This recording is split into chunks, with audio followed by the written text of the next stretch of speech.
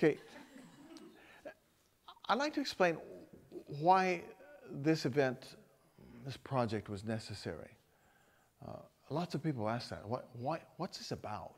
Isn't this kind of a foolish exercise? And the thing is, many people would say this was just another war. In fact, when we first started meeting and a few of us first sort of tested it out and did an event in Jerusalem, a really well-known magazine with a very respectable editor wrote an editorial in which he said, a group of Christians met recently in Jerusalem to apologize for the Crusades, and I'd like to apologize for their apology. And he went on and talked about how different the world would be politically if the Europeans had not risen up and pushed Islam back. I responded to him to say, well, I understand from a point of view of political realities and Western civilization and the interests of Europeans, I understand how you're thinking that way. But you know, this is about Jesus. Yes. And it's about his ways. And it's about the kingdom of God. Yes. And there have always been wars, and often wars are fought in the name of the Lord, sadly. But there's never been a war quite like this, which was called by the institutional church. And where the people went out under the banner of the cross. And they went out because the scriptures were not available to them. And boy, that's a big deal. You know, when the scripture is not available, then our faith can become something completely different and still be called Christianity. And because the scriptures were not available to the masses, therefore, the leaders of the church could call them to go and kill in the name of Jesus and think that it was bringing the kingdom of God. And so when they went in the name of Jesus, they went under the banner of the cross, and they considered that they were doing evangelism. And their message was, convert to Christianity or die. And they first decimated Jewish populations right across Europe. And then when they got down to the part of the Eastern Church, where there had been a split about 50 years before, then they began Christian on Christian warfare. And when they first came to a Muslim area, well, I don't know if they practiced cannibalism or not, but at least what they did to terrorize the first walled city that they took is they captured some children, killed them, and at least acted like they were eating them, roasting them and eating them in order to terrorize the city. Now, I used to always get quite frustrated when somebody like Saddam Hussein, back when, would say, it's another crusade. And you hear that a lot. Why is that? Well, because nothing has ever been quite so offensive as those acts done in the name of Jesus. And you know, I also think of the spiritual world, and when we do something like that, and it's the church doing it, at least the institutional church, and it's done in the name of Jesus, and it's all these horrific atrocities, and you know, that's just one of them. I could go on, you know, making you nauseated with them. I think that opens the door to some real demonic things. I think it opens the door to spiritual activity that is very contrary to the gospel.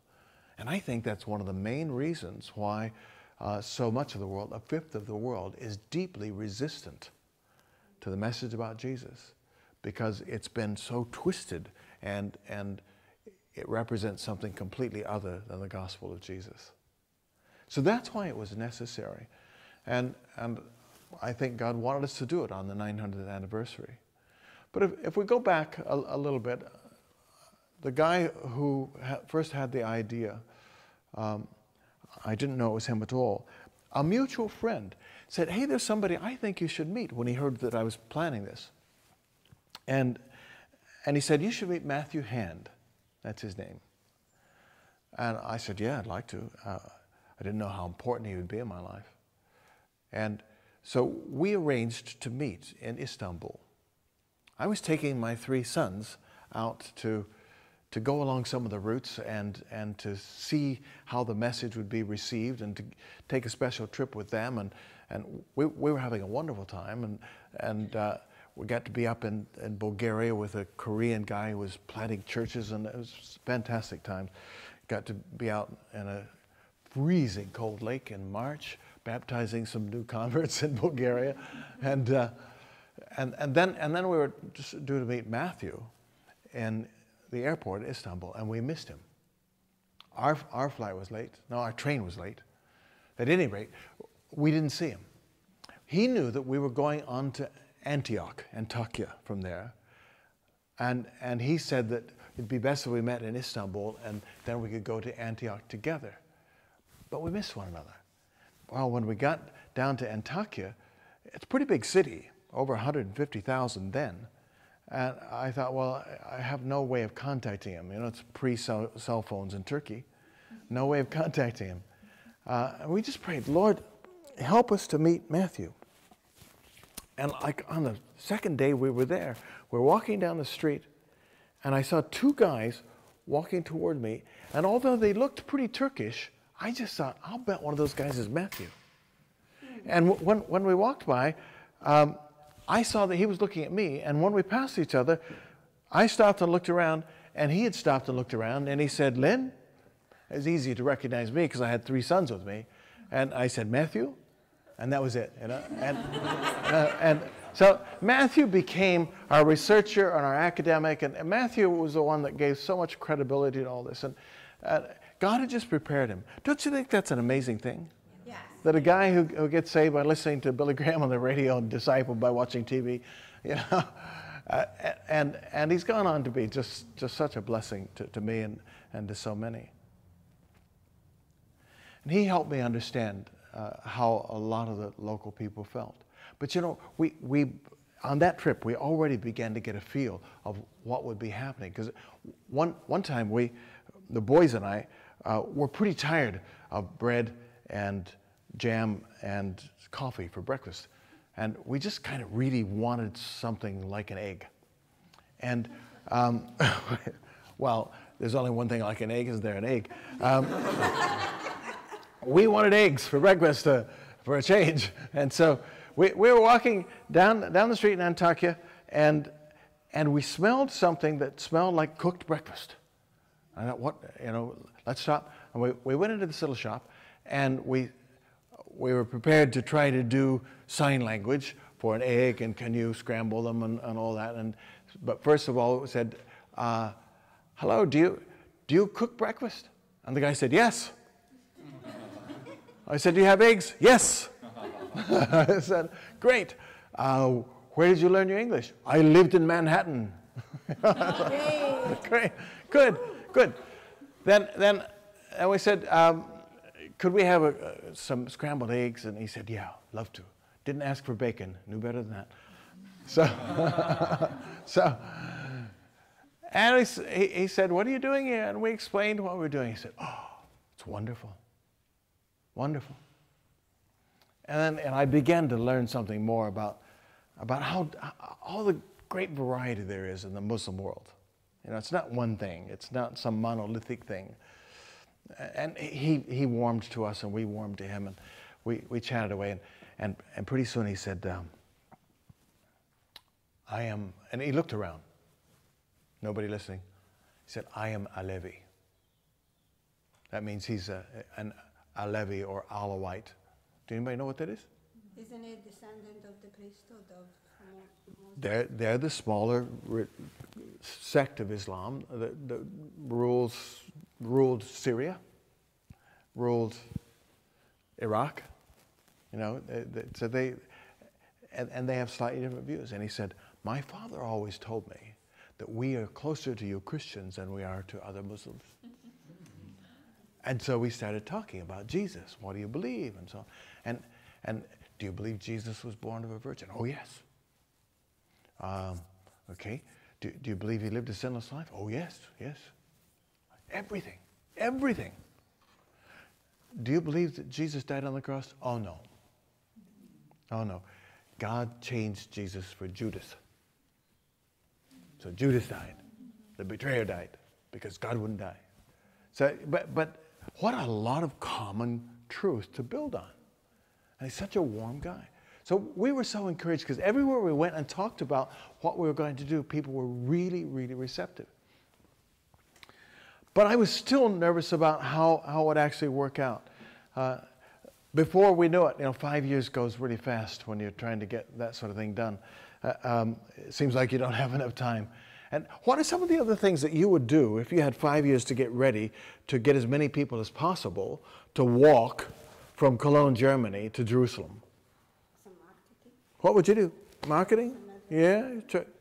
Yeah, you got to raise some money, right? How do you do that? There's so many stories to tell on this. It's just hard to know what to leave out. So I won't leave anything out.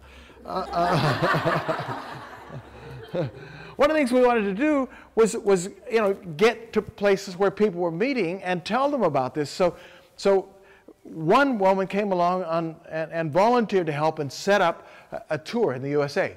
Great.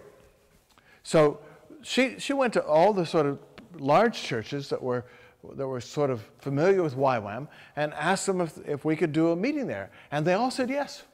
So we had it set up for like 9 churches. And I thought, this is going to be great. And we went into the first church and set up with not in the main sanctuary, but in a hall with about 300 people, or 300 chairs set out. And time came to start, and there weren't this many people. There were about 12 people. Oh, well, next town. No, much the same. And first was Philadelphia, and I don't know, then we went on, and Memphis, and in the end, the 4 of us who were taking the meetings had a lot of fun wagering on how many people would come. And we would go, it was almost the same every night. We'd go in and there'd be a hall with, say, 150 chairs or 300 chairs or whatever, and we'd start taking chairs away, get it down to 20, and we virtually never filled the whole 20. Oh man, what a disaster, huh? All that time and energy. But virtually everybody who came to those evenings ended up bringing a team. And we had all the people we could handle. Now we had them from here and we had them from all over Europe, but a lot came from the States. And amazingly, it came from those people. So what looked like a real failure turned out to be fantastic. Time after time after time, through those 3.5 years, a team would show up, and it would be somebody that was in one of those meetings who had recruited a dozen people and come. It was great. And how about the finances? I didn't know what to do except get prayer support going and see what happens. So we started taking people's names and getting prayer information out to them very regularly and telling them the stories about the Crusades and why this was necessary and all the rest. And then we got a little publicity, and we got some articles in some magazines, and a lady wrote to me and said she had read the story about what we were doing in a magazine, and there was a $5,000 check in it. So I wrote straight back to her and said, thank you very much. And she wrote straight back to me and said, I would like to support this, $25,000 a year for the duration of it. That's all. I don't want to hear about anything else. I just want to do this. And she sent another $15,000 for the first year, and that supported, half of it, and the rest came as small gifts from other people. So we never really worried about the finances. We were able to go to Istanbul and make a video of it and scatter that around. The buildup of it was so miraculous that I just knew God was in it. But still, when we started on the first day, I was nervous. We'd had, I think, 3 days with Lauren there and Dr. Peter Wagner there and Matthew there, and we're doing some storytelling of the Crusades and some of the principles of what we needed to do and why. But sooner or later you had to come out of the meetings and start doing it, And so there's a Turkish mosque in Cologne, and we arranged we were going to walk around Cologne on the first Sunday. I think it was 11 kilometers, and we're going to stop at that mosque. And that was the bit that had me so nervous. I'd sent somebody ahead and said, you know, could we do this? And apparently the imam had said, okay. But still, it was nerve-wracking to be 125 people walked. You know, we had about 300 there for the weekend, but 125 did the walk. And we were all standing outside the gate of this mosque, ringing the bell to see what would happen. And nothing happened. It took quite a while for anybody to come. And then a boy came and looked around the corner and came and opened the gate and motioned us to follow him. And we went upstairs into a big meeting room. Not quite this big, but pretty big. And the imam came out, and he was quite nice. And we did our presentation. And it just kind of melted him. And by the way, Matthew had developed the apology in Turkish first, and then we translated it back into English, translated it into Hebrew and into Arabic and all the other languages along the way. So we had it that day in German, and we had it in Turkish. And we read it out to him in Turkish. And when he got up to respond, he said, whoever had this idea must have had an epiphany, that is, a meeting with God. This is a wonderful idea, and we bless you for it. And then after he finished the formal bit, he said, you know, I'm responsible for 600 mosques, and I will send this message to them all across Europe. Yay. And he said also, a number of us in the Muslim world, scholars, are aware of the mistakes we've made in history. And we don't hear much about this. And he said, we've been looking at our errors in history and our atrocities and wondering, what should we do? And you've shown us an example of what we should do. Wow. That was a remarkable time, amazing time. And that, you know, those were necessary times to give the confidence and the reassurance that this would work. You know, the hardest thing for me before I did it is I felt I had to, in my imagination, take a trip. I had to take a trip to somewhere, to a cemetery, to be standing with a family of someone whom I had recruited to come on this walk, who had been killed either by a road accident or by hostile activities. And I had to be sure enough that this was of God, that I could stand at a graveside with a clear conscience. It's a big deal, isn't it? I was doing something and asking people to do something that was quite dangerous. And so all those kinds of experiences, when people responded like that, like the guy in Antakya and this imam in Cologne, those were faith-bolstering things. And you know, when God asks you to do something that is scary, you know, not to put too fine a point on it, when God asks you to do something that is right out on the edge of what you think is possible, at times you think, I don't think this is going to work. He will give you reassurance. He will give you confirmation. Because faith is based not on recklessness, not on people who are willing to take silly chances, but faith is based on the word of the Lord. And we all have doubts about whether or not we can hear God's voice clearly. And so on really important things, we need to hear him confirming what he's saying, and he will on really important things. So let me just wrap up this section by saying we started walking on that Easter Sunday, and the next day we walked from Cologne to Bonn, and I don't think I've ever been so sore in my life. You know, to walk 22, 23 miles in a day when you haven't prepared for it. Oh, I learned, you know, get ready, get ready.